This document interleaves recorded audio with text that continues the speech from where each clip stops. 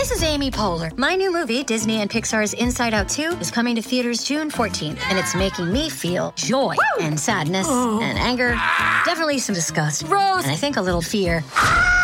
But I'm also feeling these new emotions like anxiety, embarrassment, envy, and ennui. It's what you call the boredom. Okay, that one was weird. It's going to be the feel everything movie of the summer. Disney and Pixar's Inside Out 2, rated PG. Parental guidance suggested. Only in theaters June 14th. Get tickets now.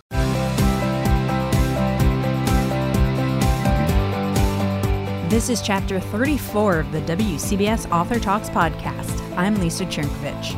Coming up, we welcome one of our favorite authors to our Lower Manhattan studios to talk about what's sure to be his latest bestseller. Harlan Coben has written 29 novels, the last 10 of which have all debuted at number 1 on the New York Times bestseller list. That's quite an impressive feat. His 30th book is another thriller titled Don't Let Go. He stopped by our studios and spoke with our Pat Farnack, one of his biggest fans. We're talking today about so many things, I hope, but also about Don't Let Go, which is your latest tome. Yep. Great read. Thank you so Now, much. is this number 30? Number 30, my 30th novel. I've written about one a year, so I started when I was like 7. No. But yeah, I'm very excited about it, yeah. I can see why. It's a great read, and I have to tell you that I have a Harlan Coben section of my library. It's all your books. I think I've read just about everything. You're so well-read and intelligent. I mean, seriously. Thank you. Now, Don't Let Go is, it's actually, or I guess you get the idea about writing Don't Let Go from a couple of urban legends that happened in your hometown, Livingston. Yeah, I grew up in Livingston, New Jersey, and behind an elementary school in the woods, there was these barbed wire fences with, razor wires and signs saying no trespassing. And when I was a kid, the rumor was it was a secret military base. Well, it turns out that's true. It was a Nike missile base with nuclear capabilities. There was about 12 or 13 of them in New Jersey that were supposed to protect New York and Philly. They were built in the 50s. They lasted to the early 70s. And years later, I found out it was true, and it always kind of stuck in my head. And I thought, that'd be a cool place to sort of start a book.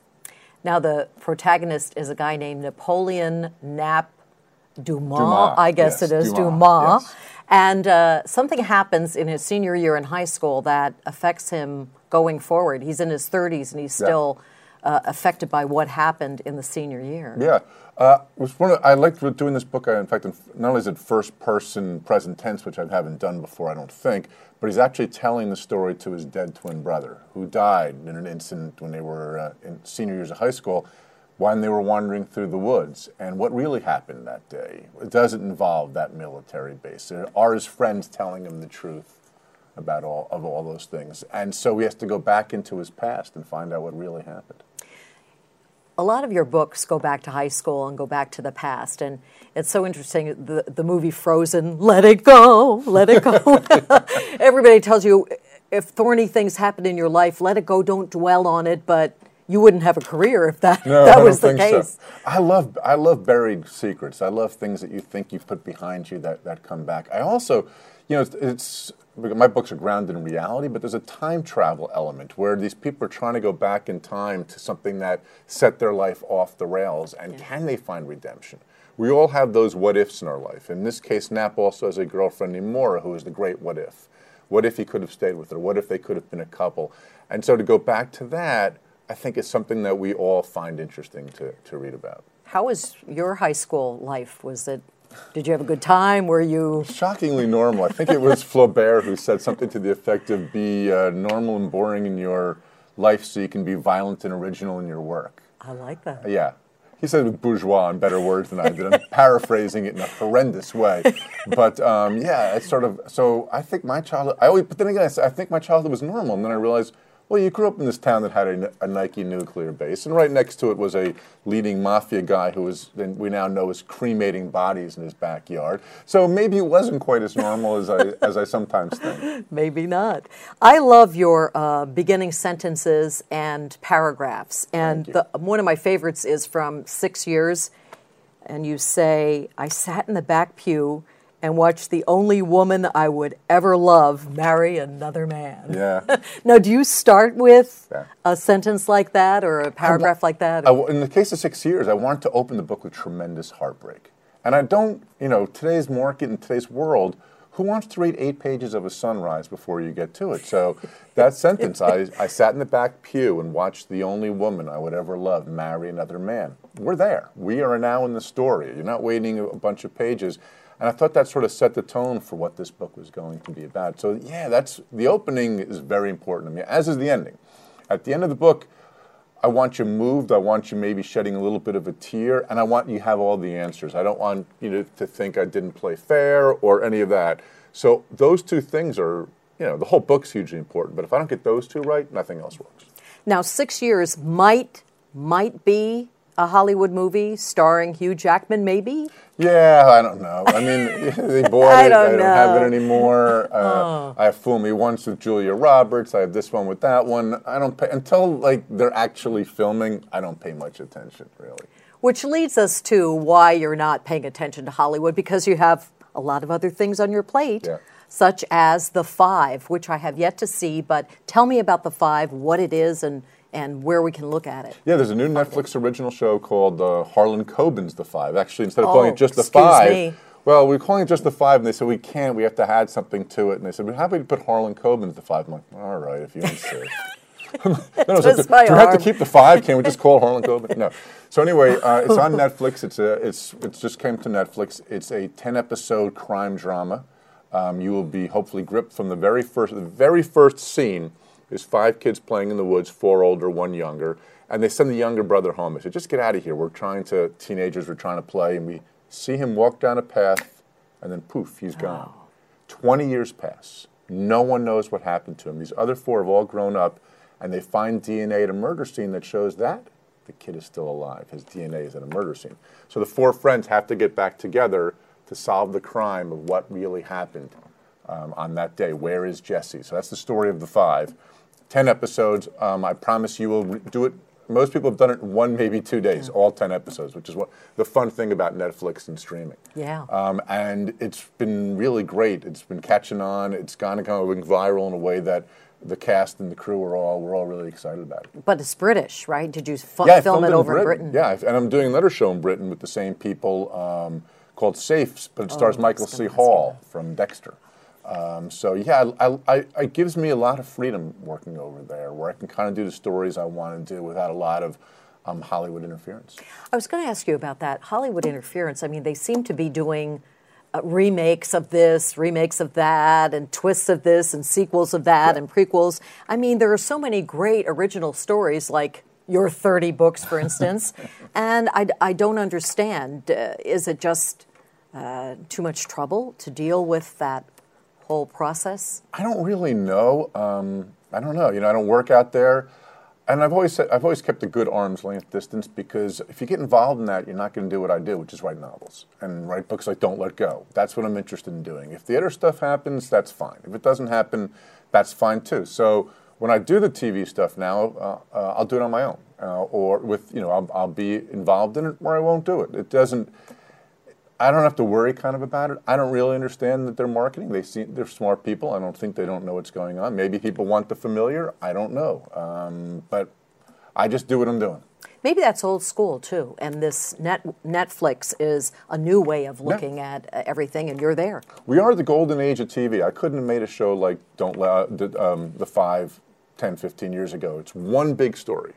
And each episode ends on a cliffhanger, and you are going to be gripped from the very beginning to the very end.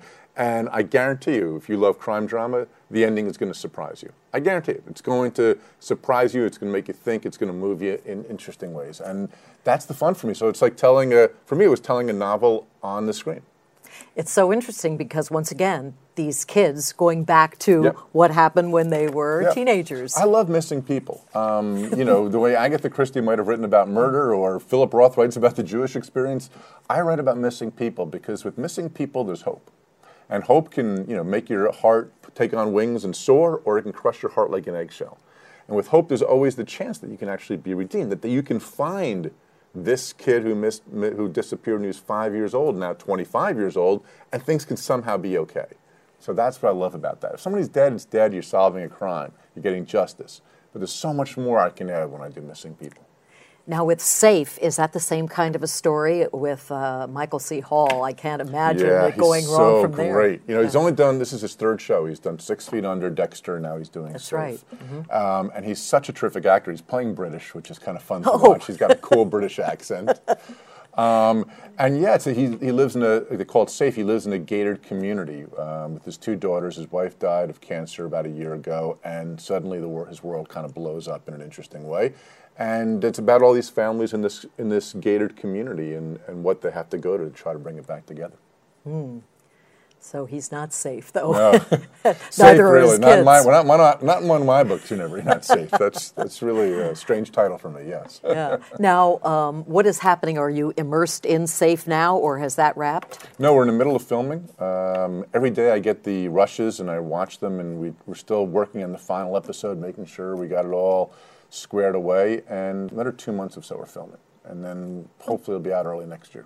Excellent. And on Netflix also? Netflix, this is a Netflix show, yeah. Now, what's next? Or how do you work in all these novels that you write every year, it seems? I'm working on the next novel. So far I've been able to write my novels and do whatever I've done in TV, both. I have 2 French TV shows, which is on Netflix here in the USA right now, called No Second Chance, based off my book. You can watch it with subtitles. It's really good, but it's subtitles, which some people don't like. And I did another one there that'll be over here soon. So I'm keeping busy, but always the priority for me is the novel. And that's always got to be the main thing. And so if they can do their stuff, great. If not, then I won't.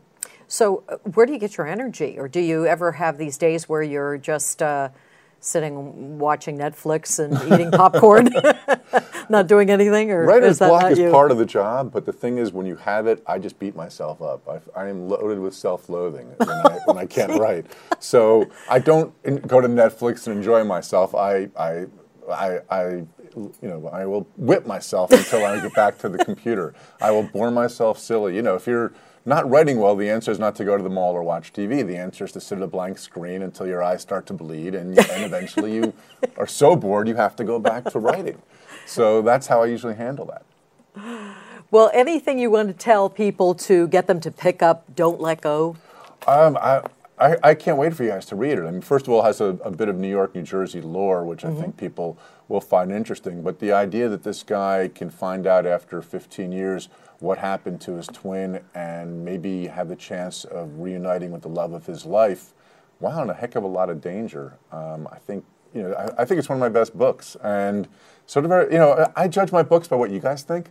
Every time I finish a book, I never know if I like it or not. And then and then people say, "Oh no, it's your best book." I'm like, "Oh, okay, maybe they're right. Maybe it is my best book." Maybe it is my best book.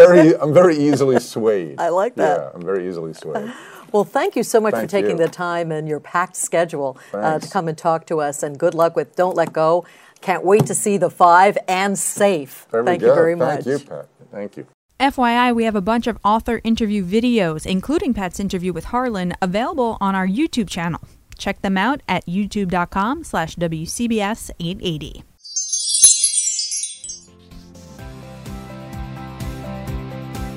And that's where we'll close the book on this week's podcast. If you enjoy listening to them as much as we enjoy putting them together, let us know by emailing us at books@WCBS880.com. And don't forget to follow us on Twitter and Instagram at WCBS880books.